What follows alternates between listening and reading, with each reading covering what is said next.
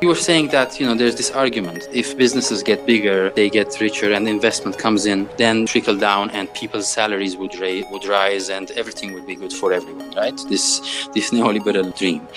But here's the problem. And this flat taxation is doing it very clearly. When you support the rich minority, and you go against the majority, you have the gap going wider and wider, and when you get a rich minority richer and richer in terms of economically richer, you basically give it more political power, whether you wish it or not. As rich as they get, they get as powerful.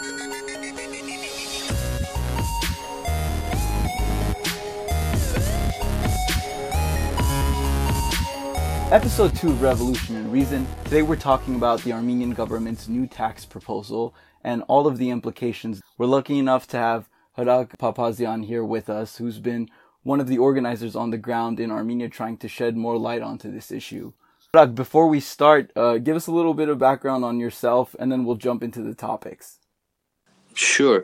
I was born in Beirut, Lebanon, so I'm a diasporic Armenian myself. In 1991, until I was 21, I was in Beirut. So I went to Gemaran, Hamazgain's Gemaran High School. Then I went to the Lebanese American University to study communication arts with an emphasis in TV and film. But then for my master's, I switched to anthropology. And I applied to Oxford and got admitted. So I went to Oxford for 2 years. I did my MPhil in social anthropology. I got my degree in 2015, and then straight on I continued with my doctoral studies, which I haven't finished yet. So now I'm writing my dissertation, my doctoral dissertation, the topic of which is has not to do anything with Armenia and taxes in particular, but it's about Armenian identity in Turkey, where I've been for 2 years, almost 2 years, 20 months. I've done field research for 20 months there. We could discuss that as well in another episode if you want. I can't wait. So basically that's about me now. But one more important thing is that for the last almost 2 years now, 23 months already, I've been living in Armenia, in Yerevan, where I'm basically composing my dissertation from. I think that's all. And right now, that's not the only thing you're doing in Yerevan, which is directly connected to the topic that we want to discuss. Let's just jump straight into it. Looking out from the outside, give us a simple breakdown or summary about the situation going on as it is today. Yes, so it was still in 2018. I think it was November. In November, Pashinyan, the Prime Minister Pashinyan, went on live on Facebook and said that they are planning to do a tax reform. And he said there are two options that they are considering, and they should choose between these two. One was a progressive. Now, currently, the income tax system is progressive, right? There's progressive taxation. It is not ideal, of course. That's I believe it's 23% for the lowest earners, 28% for middle. Yeah, you're right. So those people who earn salaries up to almost $300, which is the vast majority of the Armenian working population, they are taxed currently with 23% on a 23% rate, and then between $300 and 2 million Armenian drams, which should be 2 million, should be $4,000 if I'm not mistaken.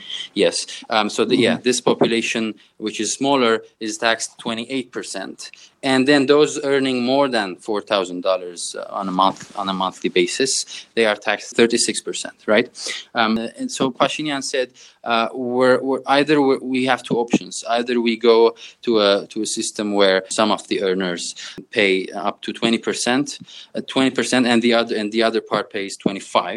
Or he said, we're gonna go to a flat taxation system where everyone pays 23%. And then that's the one, the second option was the one the government, especially the Ministry of Finances, decided on. Tell us a little bit about that process in terms of, I know that the Ministry of Finance first approves and then sends the bill to Parliament, and then it's up to Parliament. Yes, exactly. Discuss, review, and vote on it. That's where we are now. So the Ministry of Finances did his proposition, and then the government a few weeks ago, maybe it's not even a month. So a few weeks ago, the government gave its okay, and now the bill it's been sent to the Parliament, and the Parliament has to vote. So it's the very last. We're in the very last phase where the Parliament has to vote, and if they give their yes, then that's it. We will have a flat taxation system in Armenia until it's changed again. Beyond that process, then let's go into the overall debate that's going to be going on in terms of, is a flat tax system something that is beneficial for Armenia and for those on the opposing side of it, which you are organizing for, and I believe just spoke on the floor of the National Assembly recently. For those of you who are organizing against it, what are the glaring concerns that you see? First of all, there's a problem with transparency, because the government itself, the Ministry of Finances, hasn't really provided all the material or the analysis based on which they are arguing that flat taxation should be implemented, put in practice. And so it's been months now, maybe 10 months already, that this process is ongoing. And we have been asking them to provide us all that material, the analysis, as I said, based on which they are arguing that flat taxation would improve the economy, or flat taxation would... Is there no analysis that's provided, or is it minimal and not to standards? At first, there was nothing. For months, there was nothing. We even wrote letters to the ministry asking them to provide it. Not just us. When I say us, it's about a civic initiative. It's called Voch Hamahar Targmana. There's no to flat taxation. So we started a civic initiative in late December, I think. Not just us, but also HETK. HETK is a quite famous online newspaper. They also wanted the ministry to provide them these material based on which they are saying that they think that this is the best one. And their response to HETK was that we don't think it's a good idea to provide that information because it's too specific and too professional for the people to understand, which is it wasn't something that we would expect from the new government. This approach was not what we expected from the new government. But then finally, when we started to criticize this very same approach, they finally provided some documents, but that again was very minimal. And I'm personally myself, I'm not an economist, but our economist friends, our professional friends, they keep saying that those documents basically say nothing. So there are no clear calculations that prove this new taxation. Flat tax would be good for the economy. But this is just one side, because when you are bringing in new tax code, the second thing, which is not less important than economy, the second thing to take into consideration is its social impact, and they are doing all this without even doing any analysis about the social impact this new tax code would have. So we had a meeting with the Ministry of Social Affairs, and we asked the question that, what's your stance on that? And this was like 2 months ago. And they told us that we recently asked, not the government itself, so not the finance ministry, but we thought that we should ask for some analysis about the social impact. And, they had asked for a research, but we're still waiting for the results. I've heard that they've very recently, have got the results of the research, and now they are preparing. That Ministry of Social Affairs is preparing its own, its own statement on this tax reform. But all this is again very, very badly organized, because we've already had, already the government has given its okay to the tax proposal without waiting for the research and the analysis regarding the social impact. So you see what I mean? Even if now they come out and say that, we've seen that. So it's not important what they will say. First of all, it's the approach is wrong, because what if the analysis what if it turns out that after the analysis that this is really detrimental from a social perspective? The government has already said that you go for it. We're fine with this. Right. This is when it comes to their approach. But when it comes to our second critique is mainly about its content. Here's the main issue is that through this new tax reform, they are basically transferring the tax burden of the rich of the rich minority to the poor majority. And here's how this works. So they are lowering, in order to introduce a flat taxation, they are lowering the high tax rates, the 36% and the 28%, about which we spoke a few minutes ago. On income, on salary income, specifically, they are lowering to 23. Not just that, they are also lowering the corporate taxes from 25 to 23 again. So it's all being flattened. So everyone, that means both, a gardener, a bank manager, but also a CEO, but also a businessman like Lufik Samo, who pays the Shahuta Hark, which is corporate tax. They will all be taxed with the same 23% tax rate, right? And because there is a lowering of taxes of the rich, there is some budget deficit because of this, right? Because less money would flow into the state. So they would transfer it. They would be transferring it into excess taxes, which would affect the average Armenian. Yes. So sales taxes on. They would specifically transfer that tax burden to taxes on consumer goods. So alcohol and cigarettes, I believe. Was mentioned. Beer and several other.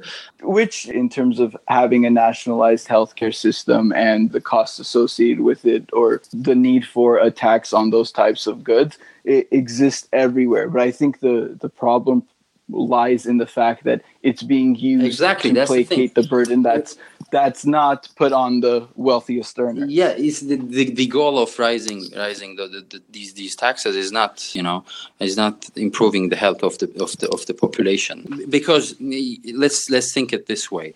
Someone could think that increasing those taxes would encourage people to smoke less, to drink less. Not all researchers support this statement. Some researchers say that when the prices hike, people tend to smoke cheaper cigarettes, which are even more detrimental. But that's not my main argument. My main argument would be the following: their point of raising those taxes is basically closing the gap that's being opened by the lowering of the other high taxes of the rich, right? They are doing this knowingly that people would continue smoking and drinking, and thus that deficit, that budget deficit, would be filled in, right? So it relies on the need for the consumption of these goods. Exactly. Otherwise, there's a huge problem, because you're lowering the taxes of the rich, and then there is less revenue to the state. So even if it turns out that people stop smoking and people stop using alcohol, and it's not just, by the way, it's not just cigarettes and alcohol. It's also drinks where there is sugar in it, canned drinks, etc. So even if people totally stop using all these, then the government would go and raise other consumption taxes in order to, as I said, compensate for the loss that's being done because of the lowering of the taxes of the rich. So this is basically the transferring of the tax burden from the rich minority to the poor majority, which is totally anti-social, I would say, totally anti-population. For those, go ahead, Hirak. So I was saying that's the first main reason why we are against, because we think that it would just help the poor minority. It's in favor of the ruling class, of the elite, of the social elite, and it's contrary to the it's against the poor majority. And then two other criticisms that we have is, first, that this is morally speaking, it's also against social justice, because progressive taxation is one of the main, if not the main, tool to combat social injustice, right, and the inequality of salaries and incomes. And when you're doing away with it, so basically you're just helping somehow, you're encouraging social injustice rather than trying to control it. What do you say on that point, Hirak? What do you say to the proponents of such a flat tax rate, and when they say that by simplifying the tax code, this encourages more investment, and thus that investment cultivates and brings in new jobs? So by bringing in that economic investment and interest through a simpler and a lower tax code, they think that they can boost the economic output, and that would affect unemployment rates and quality of jobs. So that's a very classical neoliberal argument that's been there for already now 20, 30 years, not in Armenia, but in the world. Doing everything to help businesses grow, and thinking or hoping that when businesses grow, they would, jobs would get, they would get pay, higher salaries. We're talking about supply side economics, and trickle down economics, basically, which has failed all over the world, and even in the US now, you see, in Europe, in the UK. Whenever there are, tax cuts for the rich and tax hikes for the poor, when they say this is for the good of the economy, because if we don't decrease the taxes of the rich, they would stop doing business, and their businesses would not grow, and so the economy would not grow. But that's been proven wrong, basically, because there are, I'm not saying this myself, there are researchers and there are official numbers that show that for years the average income of the poor has not changed at all. But the rich have got, richer. So it's. And I believe, looking back into the historical data from, I don't know what beyond this point it entails, but from 1998 to about 2008, I believe we had a tax on the highest earners at about 20%. So this notion that this lowering that tax rate would be something new that would spur investment is not necessarily something that's completely true. That's all. You're right. You're absolutely right. And that's the other thing, is that, as I come back to the first point I mentioned, is that all this is just talk.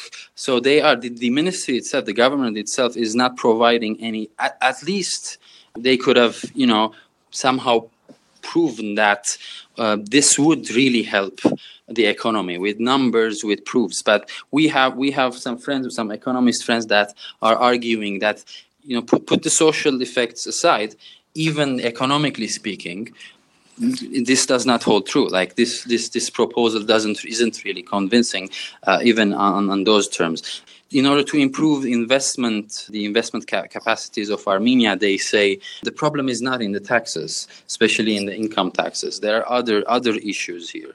That's what the economists say. That's what like the education level of the workforce, and when you decrease your state revenues, you basically would have to start spending less than you could on education again. So and I think we've already seen this, looking just at the ministries itself. So Armenia slashed almost half of the ministries that it had for certain, public goods or for sectors, or combined a lot of these industries. And one can argue that you always want to cut out waste. But why are you doing it? Are you doing it because it's wasteful or ineffective, or are you doing it to foster business interests, or on the hopes that by spending less, by taxing less, by having a smaller rate, you serve the business interest, not just the business interests of the country, but business interests of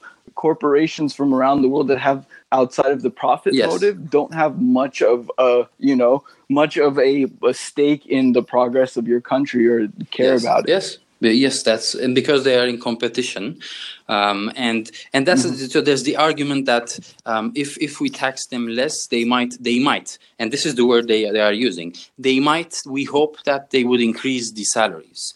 But what you're doing is basically making a big change in the taxation system, which has the serious side effects that I just spoke about. And just for the sake of hoping that the businesses that the further accumulation of wealth in the hands of the small minority literally trickles down. But it might, right? And what if it doesn't? What would you gain?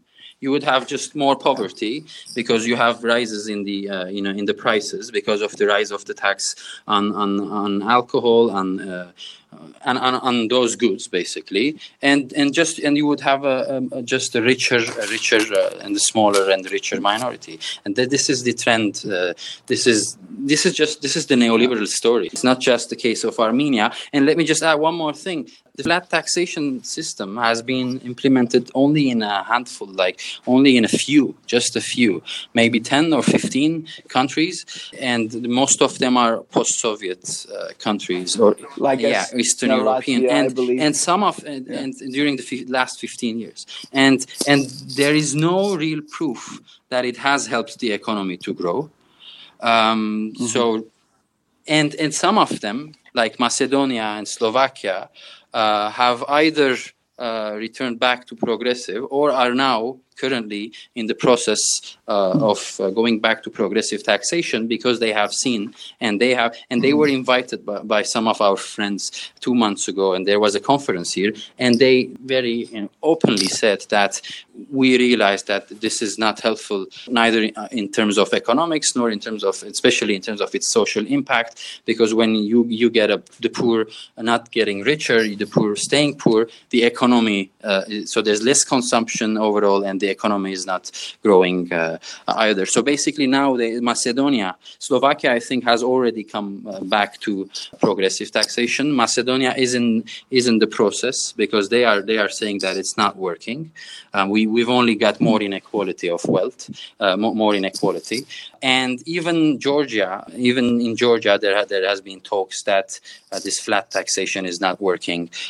Flat taxation was introduced by Saakashvili after their own revolution also. And now even there, the expected economic boom has not happened. But what has surely happened is the increase of the gap between the poor and the rich.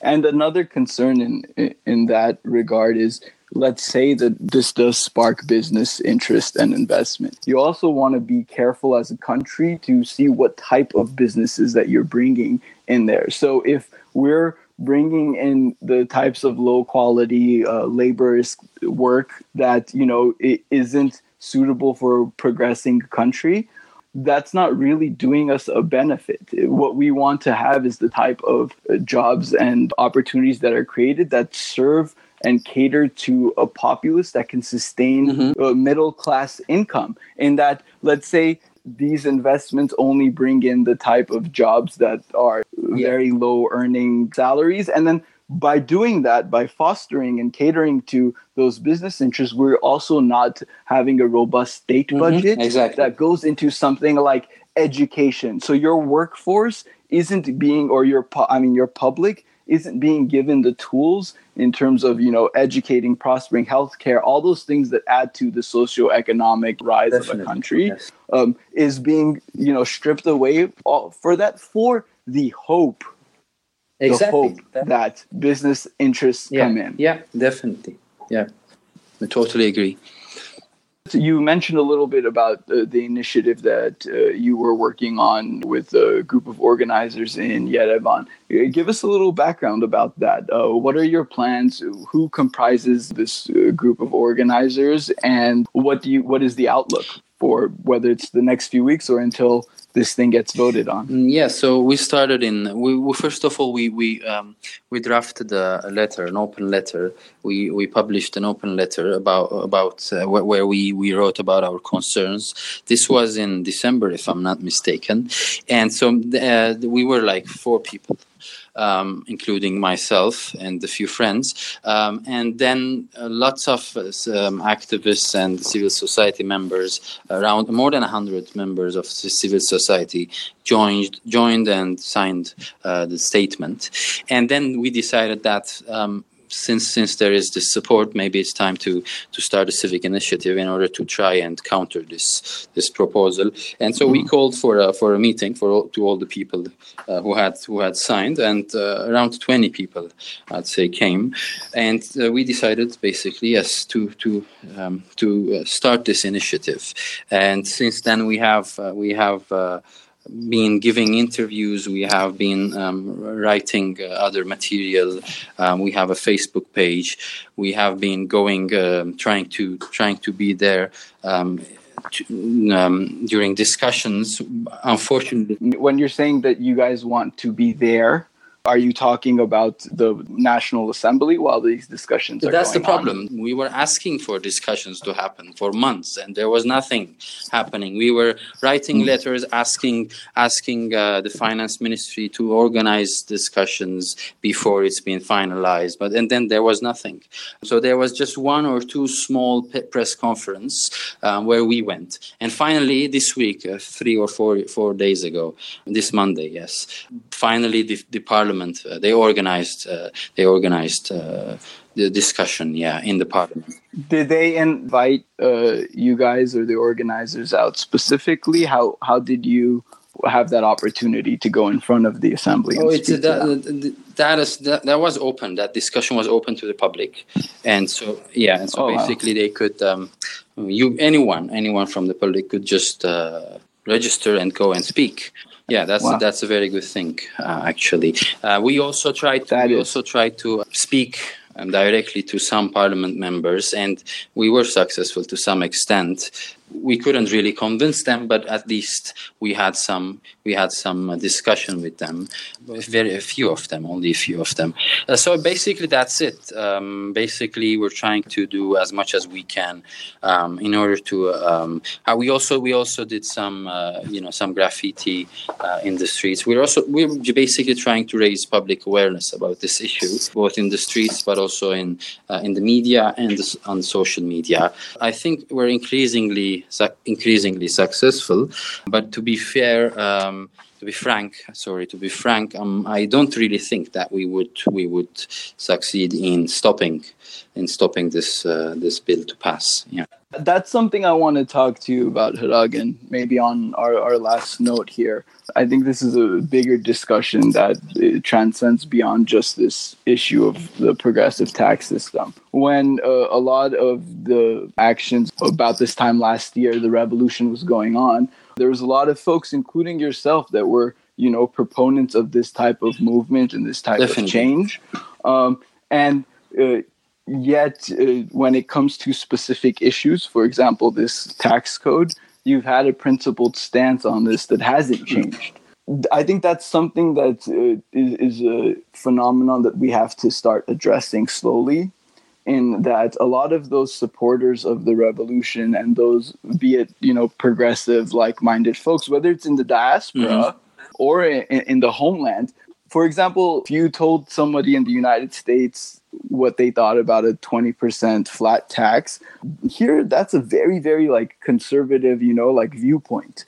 But for the folks that, supported the revolution, all the folks that, are whether to the center or to the left here, there's this difficulty in when you say that this new policy that the government is instituting is regressive and just troubling and blah, blah, blah. There's this automatic disconnect in that, well, the new government is, naturally better than the last one. So why not just let them try this out, or, let's not be so negative, or, but not every issue has anything to do with political preference, but rather an actual analysis. And is that something that you guys have kind of faced, whether that's in, you're in Yerevan right now, when you guys are trying to convince folks, what is the difficulty that you're having? And have you had a difficulty convincing folks that would have otherwise been proponents of a progressive tax rate that, now that it's being done by the new government aren't really that involved? That's a very good question. That's one of the reasons why we are mainly limiting our activism to media and social media, and not really going to the streets. That's the main reason. First of all, not just activists, not just people who think about taxation and stuff, but generally people. The people that are going to be affected by it, which is the majority of the population. The same approach also exists among the people here. Like, these people are better than the older ones. They have good intentions. So it's basically much more. If it was back in Serge Sargsyan times. Like the next day of ours of declaring our civic initiative, I'm sure that we could hold a meeting with about 1,000 people. Like, everyone was ready to go out to the streets for any reason. Just let it be against Serge Sargsyan, and that was of course rightful, because it was already unbearable in all terms. But currently it's much different, much more difficult. That's one thing. Second thing is that, unfortunately, it is also somehow, to an extent, it is also dangerous, and we are very cautious not to. Here's what I mean.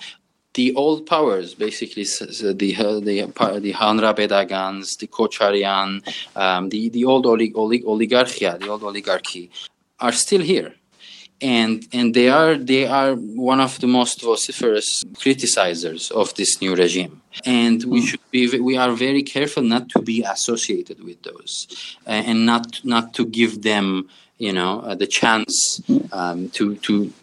to basically, you know what I mean. So in that your opposition is based on principle and not on some political opportunity. Exactly. But we are also concerned that if we let this neoliberal approach continue as it is, people's lives. This can be the policy for the next 5 years, beyond that. And people's lives are not gonna really change.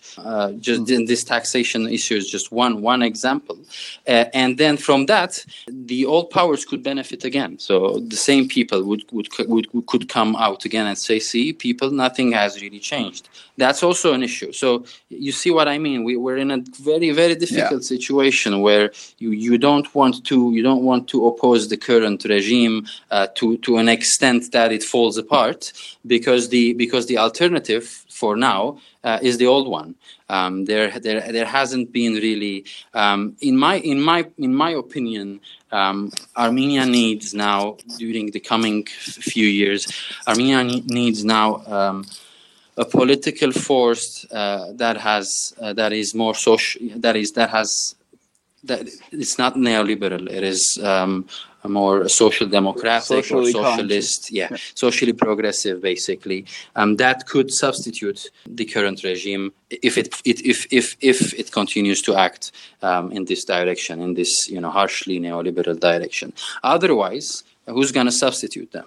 So there's that issue as well. So it happened a few times that we thought that we should maybe go and protest in front of the parliament building. But then immediately the next thought that comes to our mind is, what if the Kocharianagans or Hagagans see this as an opportunity and they send a few thousand people, their people, and they try to take this over? You see, is there anybody within parliament currently, whether it's in the opposition bloc, in Zarukyan's bloc, or Lusavor Hayastan, Edmond's bloc, are there folks within that government, parliament specifically, that you guys see as supporters? Not really, unfortunately not. Basically, they're all, in terms of their economic approaches, they're all liberals.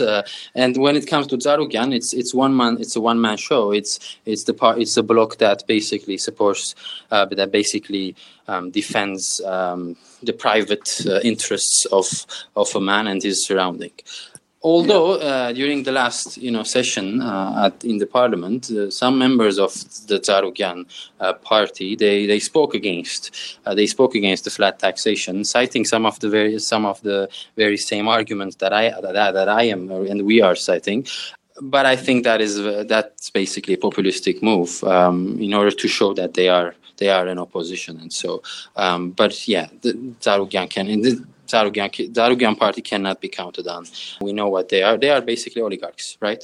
When it comes to the two other blocs, one is, as you said, Lusavor, Etman Marukyan. They are again very liberal, and İmkaylı, the leading bloc, Nikol Pashinyan. They are also very liberal, pro-business. And all these are their proposals, basically. I want just to add just one more thing. Go ahead. It's very related to what we were speaking about a few minutes ago. Then I just forgot. Now I remembered.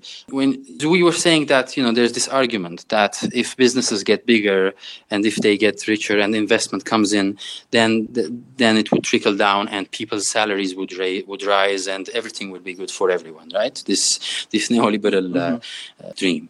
But here's the problem. When this flat taxation is doing it very clearly. When you support the rich minority, and you go against a majority, you have the gap between the two going, wider and wider, and when you get a rich minority richer and richer in terms of economically richer, you basically give it more political power, whether you wish it or not. As rich as they get, they get as powerful.